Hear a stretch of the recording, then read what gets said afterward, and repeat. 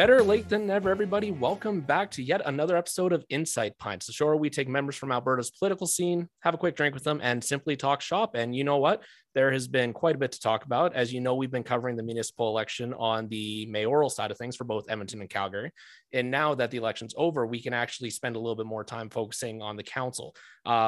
Full transparency, the reason why we didn't do this prior to, it seemed like, especially in the city of Calgary, that every second person in the city was running for council in some sort of position, and Edmonton had quite a few people as well. So realistically, we just couldn't spend the time and energy to interview every single person that we wanted to. So we figured the next best thing was to wait until the election was over. So we're going to start that now. And we have a few other people lined up, but let's just bring in our first guest from Edmonton. We are going to Ward Carrillo, and we have brand new councillor Karen Tang. How are you doing today? I'm good. How are you, Aaron? I am doing awesome. The fire behind me is fake, so Real. It's not super warm, but other than that, it's good. How's the I gotta say first, congratulations. Has it really set in yet that you're a new counselor? Not at all. Not at all. And I think I just needed some time to just sit alone in the office and kind of just soak it in. But it's been a whirlwind. We essentially started onboarding 2 days after the election, and it hasn't stopped. And tomorrow is the swearing in ceremony. Yes. Which I'm really excited about, of course. And I'm sure once all the budget deliberation, all the public hearing that's when things are going to really kick in. Well, it's not like you just get to ease into the job. I mean, like you mentioned, one of the first things you'll be responsible for is dealing with budget 2022, which is, I mean, that's one way to get thrown in the deep end. So I absolutely commend you on that. But actually, I want to ask you a little bit about the transition. Before we do that, tell me, what are we drinking today? I am drinking Polar Park. It's called Arctic Tundra. It's a Canadian session IPA. We have a long history with Polar Park. My husband, Zach Storms, he's very involved with Edmonton startup community and actually hosts, a happy hour weekly for a long time at Polar Park Brewery, which is just off of White Avenue. And in fact, the meetup is called Startup TNT, and there's actually a Startup TNT branded IPA. So we have lots of their beers out around our house, and this one's one of my favorite. So it's pretty convenient and an easy choice to bring them on. Exactly. No, we've had them on before. They're fantastic. Have them on anytime. So I guess before we get going, cheers to you. Congratulations, and welcome to the show. Thank you so much. All right. So we, like you mentioned, you're kind of in that transition and the orientation period for city council. And I don't think a lot of people really understand what that process looks like. So maybe can you tell us a little bit about what's happened since you've been elected? Yeah, well, a lot of it is kind of when you start working a new work environment, you have making sure you have the technology all working, you set up some accounts and stuff. And so much about city council is running meetings. You're in meetings literally all day, every day. And so that's been a big part of this transition, is learning how to facilitate meetings with Robert's Rule, and starting to figure out, how does a typical public hearing goes, and how does a council runs. We also got to figure out who is sitting where, and, who's going to be chairing, we know, but there's also kind of an order anyways, there is also an order for, mayor and deputy mayor and acting mayor and all of that kind of stuff. So those are some of the logistical stuff that we got to figure out in the first early days. But we've also been together, this whole time. So it's also an opportunity for all of us just to get to know each other. A lot of the candidates know each other on the campaign trail. And which is just a special experience, as candidates. And then, of course, a lot of us don't know each other, and now is kind of the time for that team building. And we also, get to know the city manager and other folks involved with the administration. And I think that's kind of going back to the team building side of things with council. That's going to be probably one of the most interesting storylines to watch, simply because you look at the number of new councillors that were elected to the city of Edmonton, and it's the majority of people sitting on council. So there are still people that are very experienced, but this is a lot of new faces, even for those that have been in the seats for a while. Yeah, that's right. And I'm so grateful to have, Councillor Hamilton, Pekat, Knack, and Carmel who are kind of the mentor to the rest of us. And even in how we plan the seating arrangement, we always make sure that there is someone with more experience kind of be able to kind of support and help those of us who are quite new to this. And another thing that obviously I think helps as well is that we have a new mayor in Amarjeet Sohi, who isn't inexperienced when it comes to council because he is a former councilman. That's right, and he has so much experience. I'm really excited to work with him and everyone else, for of course. But I think I've always admired him, from I've not from afar, but yeah, from afar. And I met him, a number of years ago during the previous election when I ran as well. And at the time, I was like 6 or 7 months pregnant, really just starting to embark on this journey. And I met him and really appreciate a lot of the advice he gave me at that time. And lo and behold, here we are today. And now you are counselor-elect for Ward Carhill. And by the time this airs, I think you'll be just Councillor Tang. Right. So I guess the one thing I wanted to talk a little bit about, you said that you did run in a previous election in 2017. So even though you've run before, this will be your first real dip into elected politics, but you do have quite a bit of experience when it comes to municipal side of things. Anyways, you were a senior planner with the city of Edmonton. You spent a lot of time with the Ministry of Health with the government of Alberta. So you're not coming into this green. So I guess, what was it that about your previous life, or what was your motivation that you said, now is the time for me to run in elected politics? Yeah, that's a great question. And I've only became a citizen in 2015, and prior to that, couldn't vote. And anytime I did any kind of community organizing or advocacy work, I never thought of politics as an option, or kind of that's where the decisions are often held. But it's all about organizing on the ground, and because truly, and I still believe that, that's where change happens.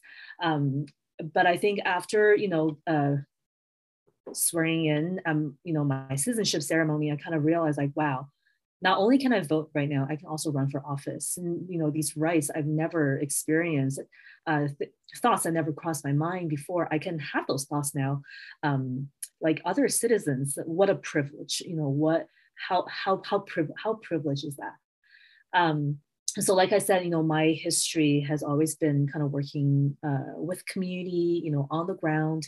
I was a teacher. My first job was a teacher on the Navajo Nation in New Mexico, and really, living and working on the reservation has changed my worldview, I would say. And from there, I worked with various community organizations in cities in Canada, before coming out to Edmonton to pursue my graduate studies in public health. After I think spending so much time on the ground in various capacities, what I really wanted to do was figure out how to build healthy communities, and that's what led me here. And even for my thesis work, I worked with a First Nations community up north in the Northwest Territories. Surfacing stories and knowledge from people, from community members, from elders, from community leaders, from youth, and using those to start conversations about what is needed to promote people's wellness. And again, that was also, I would say, quite life-changing, and to see how we can work together with communities to translate some of those experiences into policy or program decisions. And I would say that was sort of the worldview and mindset I brought with me into government, because I'm like, we can do this on the ground. Surely we can do this with policy. And I've learned that's not always how it goes. And, at the time in 2016, I was actually on a secondment from Ministry of Health to the Ministry of Status of Women. That was, the first ministry in the country, very groundbreaking. And at the time, I just remember us talking so much about challenges facing women in leadership, women in politics. And I just said, I don't want to talk about it anymore. I just want to do something about it. Because if we want more women elected, we need more women running. So that, I suppose, was my first foray into it. I wanted to take action. But I also just wanted to kind of be able to bring that process of, surfacing experiences and really translate that into policy. And there's like such a bridge that I didn't see, in my policy work. So I wanted to be that bridge between people and the decisions made at the table. So yeah, so that's kind of how I ended up in politics. So the thing I immediately clued into there when you talked about it was, You arrive, you get your citizenship, and the very first thing you think of is public service, giving back to where you just came from. That just, you love hearing things like that. Those are the kind of people you want in politics, the ones that want to give back because that's just in their nature. And given the background you just outlined, it seems like that's exactly the case. Yeah, no, I'm very grateful for all the support I've gotten from so many people, and all the learning I've had from my students when I was a teacher, from the youth that I worked with, from the communities that really worked with me to on some of these projects. I've learned so much, and I really feel that there's a perspective that's missing in current day, policy making, that just we cannot for whatever reason center on those experiences and those voices, and so that's what I want to bring.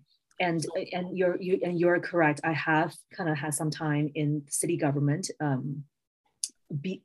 Aside from running for city council, I was a project manager with the city of Edmonton, working on a social innovation initiative called Recover, focused on improving urban wellness in the downtown core, which, as you can imagine, is incredibly complex with a lot of concentration of social issues, homelessness, poverty, addiction, mental health, etc. And at the time, things were really messy with lots of different stakeholders.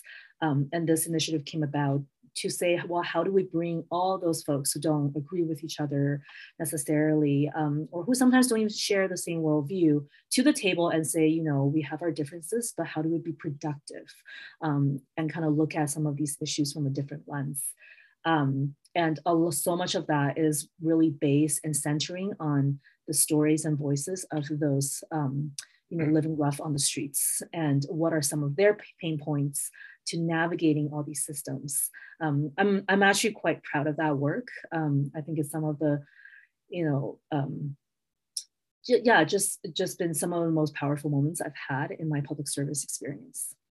And I think we've also come to a point now that we realize, and I think most people realize, that when it comes to chronic homelessness and things along those lines, it is truly a mental health issue in the grand scheme of things. So it's nice that we're getting to a point where the narrative is changing from simply let's just get them off the streets to let's figure out what the underlying causes are, what the issues are, and how to end that cycle of chronic homelessness. So hearing that programs like that have been running in the city is obviously a step in the right direction. Hopefully, it sounds like there's conversations about that. I know former mayor, that feels really weird to say off the top of my tip of my tongue, former mayor Don Iveson, that was a big thing for him, obviously. So, I mean, it'll be interesting to see what happens with this council too, because again, everybody is so new. We have new faces that are coming around. And I guess kind of tying back into what you mentioned before, working with the Ministry of Status of Women, when you had that conversation about more women in politics, that's exactly what we got with this council. The majority of council people we have are women. So looking back from that lens of the conversation you had, how does it feel to actually see that? When on election night, and I just remember thinking, wow, all that hard work paid off. And I don't just mean me. When I was running back in 2017, there was lots of programs to just raise awareness, to talk about campaign school for women candidates, or for anyone interested in even helping out with the campaign. The city of Edmonton had a program called Open the Potential, that essentially was kind of a campaign school for anyone interested in local politics. And there were about 50 women in the cohort. And there's also Equal Voice, of course, and then that eventually became Parity YAG, which has been in the news quite a bit. And so there's lots happening at the time. And I think, a pandemic later, I think there's a lot less of those programs and projects and initiatives happening. But it's been, I would say, there's been lots of stuff happening over the years. And so I'm glad to see that so much of that has paid off. And now, just because we have 8 women, it doesn't mean we're there. I think it's about constantly striving for greater diversity and greater, views and greater lived experiences at the table. Mm-hmm. And I'll leave this candidate nameless, but it would sort of boggle my mind to see the one candidate saying that people voted for the status quo, but you look at this city council that we have, and it looks unlike anything we've ever seen in the city's history.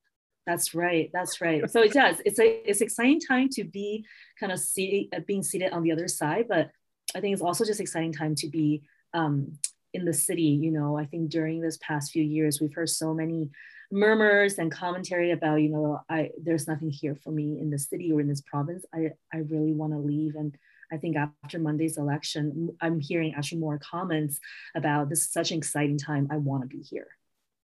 And it's so the energy, you could feel the energy. Normally municipal elections, you sort of know what to expect. You have the incumbents that are going to get reelected automatically. We didn't have that. It's going to be a bunch of white dudes in suits getting elected. We didn't have that again. So it's really going to be fun to watch the next 4 years. And kind of talking about the diversity of council, one of the big stories as well, kind of centered around yourself being the first female BIPOC councillor elected in the city's history. Yeah, and I would say I'm one of I'm one of two women of color on council. And yes, that has been certainly lots of questions about what does it feel like to be the first, you know, BIPOC woman. And I think it's a really interesting question. And certainly, you know, I've had conversations with other candidates of color. We don't always want to be known for our race. And I actually think during this election, so much of the reporting around BIPOC candidates has been focused on their racial identity. And, you know, I've actually kind of did a bit of a mental math, just how many times have we been actually talked about for our policies and platform and ideas. It is very disproportional compared to, you know, our white counterparts. So I think, yes, I'm glad that we're talking about it. In fact, many people have written to me, you know, this is the first time I didn't even know what BIPOC was. Now I know what it means. And so I think narrative is changing, but we can do so much better. Well, and the one thing we were talking about before we started the recording is during the campaign, you actually started a podcast kind of talking about exactly that. Yeah, and this is a podcast I'm also very proud of.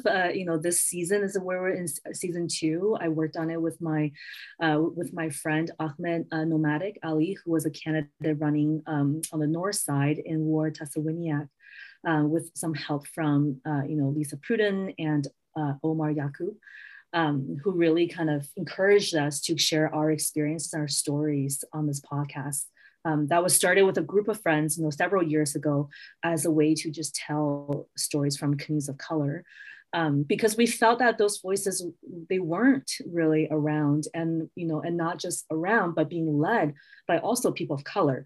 And so we started that project. And then this season, you know, Ahmed and I both wanted to share not only our own experiences as candidates, but also the things that we're hearing at the doors and what really drives us. And I think this last one, it was aired just before election day. You know, we talked about sort of this element of hope, and what it means to run, you know, positive campaign, and, you know, how, you know, politics can really be seen as community building. So I guess just speaking podcaster to podcaster now, the one thing when I started this, obviously, everybody kind of has a reason for starting it, and they kind of have expectations of what they're going to find. So obviously with this, it was about just having open, transparent conversations that are a little bit more conversational than you normally have. But I guess for yourself, did your expectations when you started your podcast actually meet what you ended up discovering, or was there a little bit of a surprise that you learned? You know, what we learned was that those voices and those stories that we were bringing forward was very much needed, because we weren't necessarily hearing them on a regular basis with the existing, I will call it, mainstream podcast community in Edmonton when it comes to civic politics. And so that was kind of a big reason. And you know, one day I just finally said, you know, I am so tired of, you know, civic politics podcasts done by white dudes. I need to, you know, I really want to get some of those voices out. I mean, I think we could have gone a lot farther, you know, with various guests and stuff. But of course, we're both running our own campaigns, and there was a lot to manage. Totally. And so I guess having gone through that experience, you were able to get the voices out there. So going forward, what can other podcasters do to actually help amplify the voices, so it's not so much the narrative that we've been hearing over forever, really?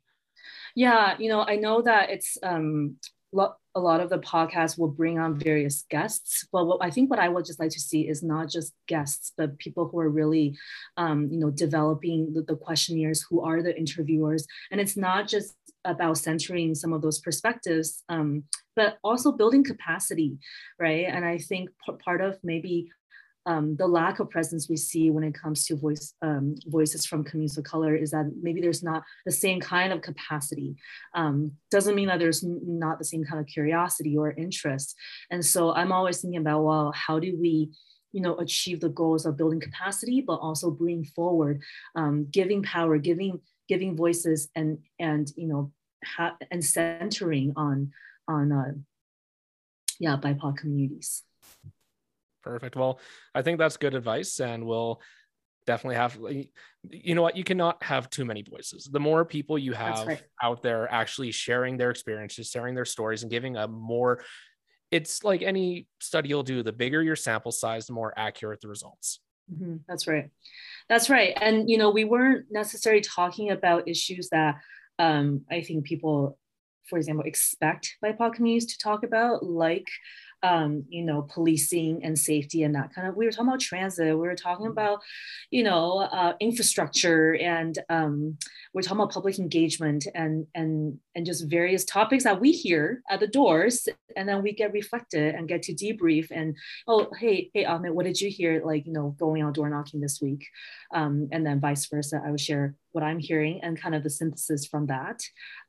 So it's just about not boxing us necessarily into certain, persona and have certain expectations, but recognize that, we can have certain lens to a variety of issues. Well, and that's ultimately at the end of the day, is that one thing I've learned, and I realize I'm a younger person that hasn't had a heck of a lot of life experience on a lot of other things, but what I have seen is that everybody can look at the same issue and see it 1,000 different ways, simply because our views are guided by what we've experienced, what we've witnessed, and what we've seen. So the tint of our lens is all based on that. And I think that's why it is, like you mentioned, just so important to have so many different voices looking at anything, because when you have the same people making the same decisions, it's easy to oversee or not even consider that you might be missing something. That's right. And this is why we need to have, diverse representations in leadership positions like elected officials. And I will say, I still think we're very much missing, Black representations. And I think we always need more greater Indigenous representations on city council or any level of government. I thought we had, a number of very strong Black candidates in this election, including in my own ward. And, I think we can't stop, and we can't be complacent in thinking, okay, we have, these many, BIPOC folks or women of color. It's not enough. And we have to constantly strive to do better.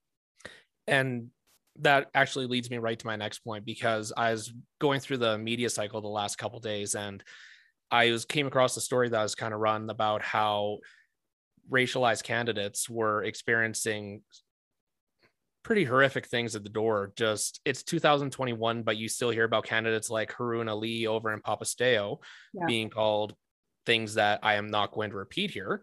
And you have even Amarjeet Sohi, who was called, again, things that I do not want to say here, but it's 2021. We're still hearing this. So I guess now that we have more representation on council, what can and should this council do to make sure that this narrative starts going away? Because it's obviously not an overnight thing, but what can we do to make sure that it's getting less and less every election?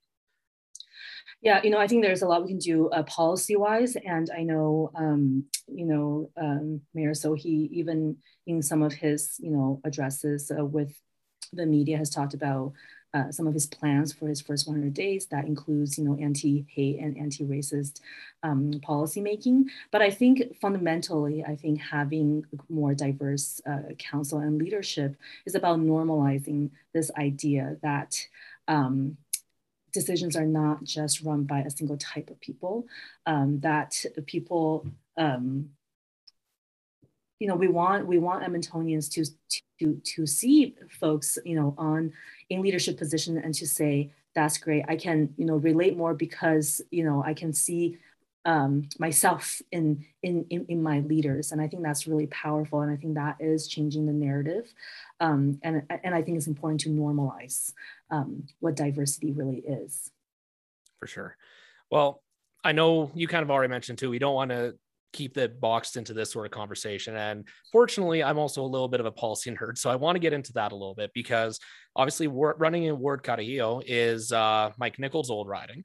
And you sort of look at the history of the candidates here, and your platform really diverts away from a lot of what this ward has seen over the last decades. So I guess, what was it that you were hearing at the doors, and what was your experience that kind of showed you that there was an appetite for change in Carrillo? Yeah, and of course, this ward, Carrillo, has also shifted quite significantly from the previous Ward 11, with a fairly significant chunk of the southeast moved from what was formerly 12 into this new ward. So it's actually a pretty good 50-50 representation previously by Councillor Nicol and Councillor Benga. And I would say a lot of the issues hasn't really changed from 2017 when I canvassed, to certainly, in the Millwoods area, still meeting lots of seniors who are struggling, and time again, I hear about just this concern around rising taxes when people are on fixed income and they cannot afford it. And, I think this time around, I'm hearing a lot more from the business community, because they've been so hard hit by the pandemic. And I think because Millwoods is an older, more mature neighborhood compared to those, south of the Henday, you hear a lot about crumbling infrastructure, which I think is happening across the city. But it's the stuff that people see every single day: back alleys, sidewalks, and that kind of stuff. And then south of the Henday, because it is new growth, I think the one of the biggest issue I heard, and I'm still getting emails about it, is about school capacity and school admission. Lots of families, especially newcomer families, they move into Summerside or Ellerslie thinking, okay, now my kids can go to school across the street, but unfortunately it's full. And then they're busing or driving their kids, to other parts of town, to the mature neighborhoods. Or worse, when they get older, there's actually not a high school in the area for them to kind of go to their neighborhood school, and they're busing further and further away. And now a lot of the issue I'm hearing then is the same transit issues I'm hearing in other parts of the ward from other people who have similar experiences around access.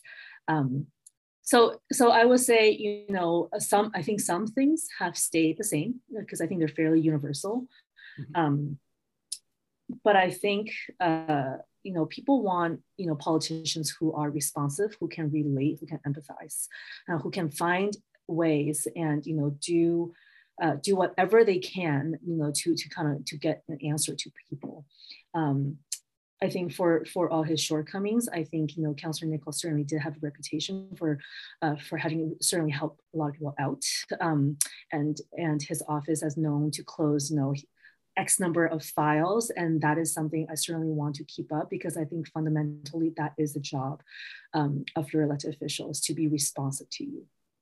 And I'm glad you raised that too, because I think that's one thing that we lose sight of in politics, especially now with the age of social media. I mean, you can look at Twitter and you can kind of see how people talk there. But the one thing that people tend to lose sight of is that the 99% of people that get into politics, they don't do so to the detriment or with the intent of harming wherever they live or making it worse. Everybody has their vision of what they think is better. And ultimately, we kind of have the same goal at the end anyways. We want to take care of families. We want to make sure we have a good economy. We want to make sure That's that right.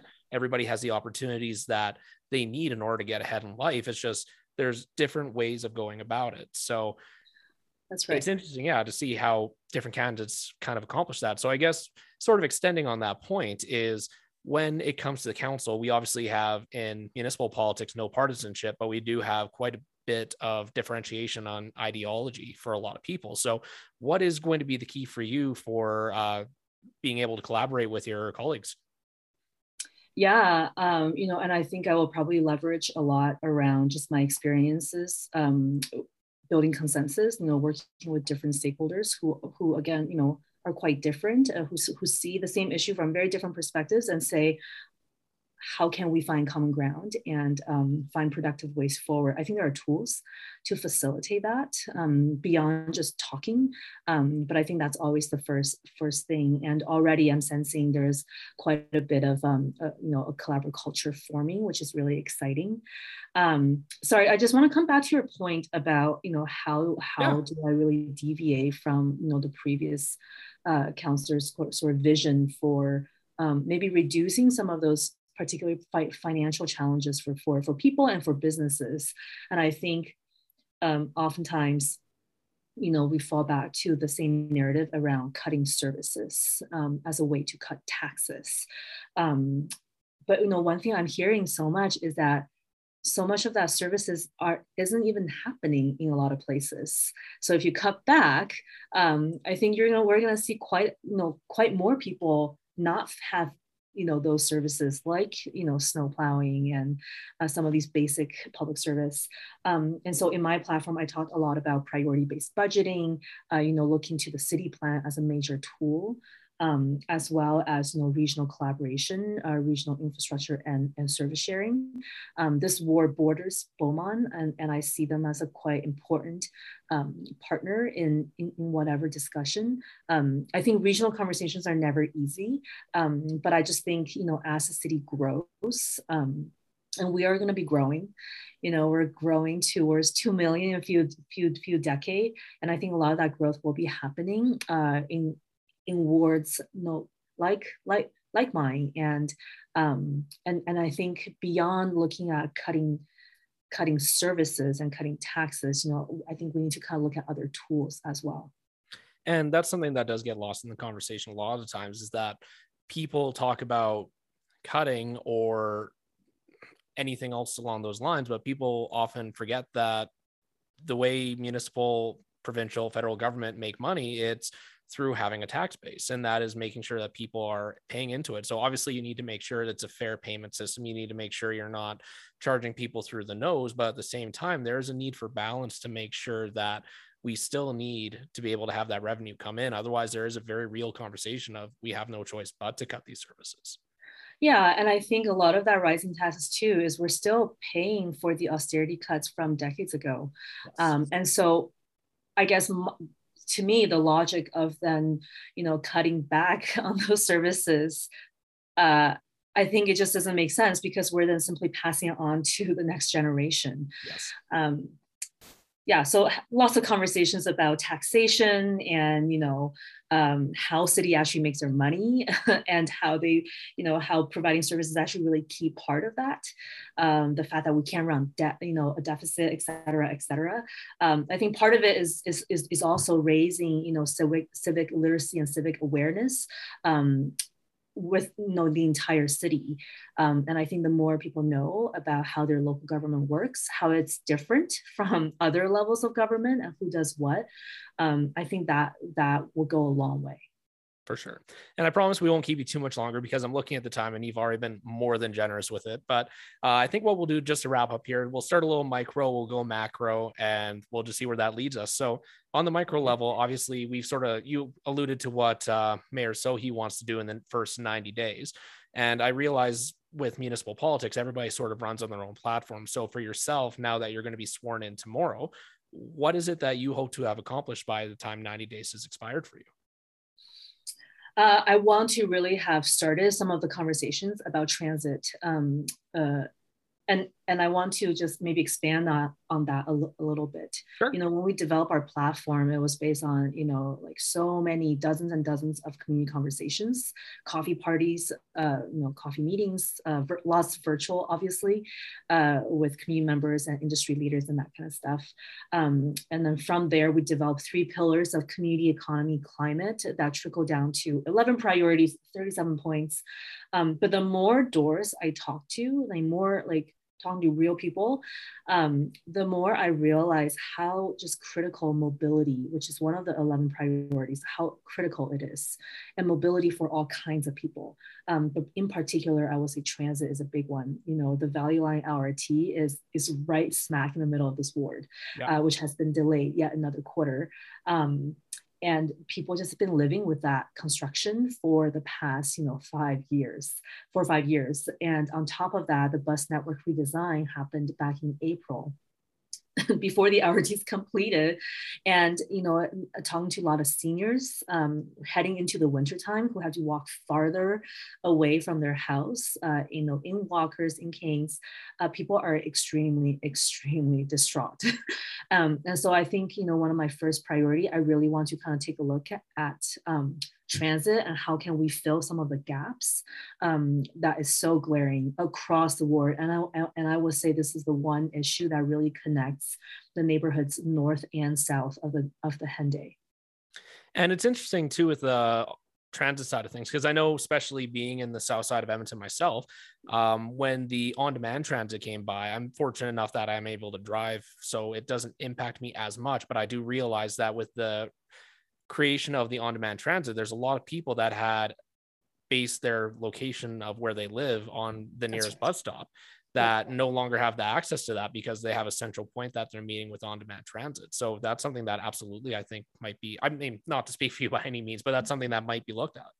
Absolutely. And then, so I think, on-demand is something I really want to kind of sink my teeth into, because, while you may have access one, there's a lot of people that don't. Absolutely. There's not many stops. For one thing, I'm glad you have one, because most places I go to, they don't have any. And some of the neighborhoods are actually so new. They're just kind of in the process of establishing some of those routes and stuff. So I think that is a huge opportunity that we need to look at, and I just want to see how I can maybe expedite some of those conversations.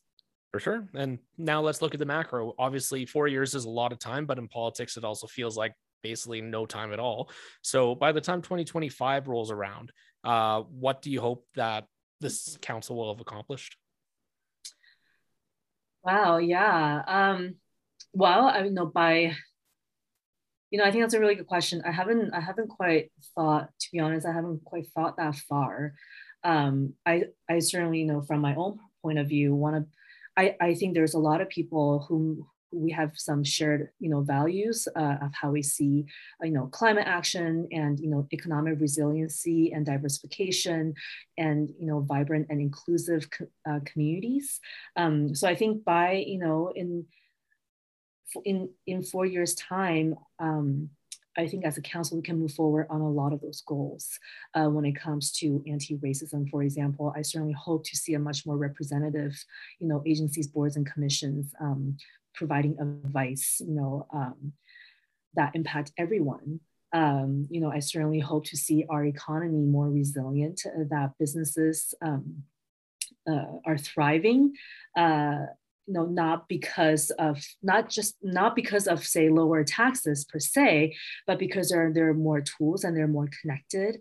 And I would say, I'm eager to see what happens, with the Edmonton's innovation community, which is something I'm very active in, and how that might play a role, as well as some of the traditional businesses, how they transition or evolve. And certainly, thirdly, I would hope that we really get a move on some of climate actions that we have a strong plan. How do we implement it? So. In 4 years, it's a long time, but I certainly hope to that we, as a collaborative, and I think we can get there as a group, kind of move forward on some of these goals. Awesome. Well, Councillor Tang, you've been absolutely fantastic. I appreciate you coming on. And I guess one last thing, I never count the name of the podcast that you're running, where people can check you out at. Oh, sorry about that. It's called Otherwise Podcast, and you can find it in any place you would listen to your podcast, and maybe I'll just add this too. So this podcast is also a project of the Ribbon Rouge Foundation, which is a fantastic organization, that strives for health equity for the Black community in Alberta. And this is one of their initiatives. So if you look for Ribbon Rouge Foundation, you can also find every episode on their website. Fantastic. Well, again, thank you so much for coming on. Best of luck in your first term in council, and we look forward to chatting with you again. Awesome. Thank you so much, Aaron. Cheers. Cheers.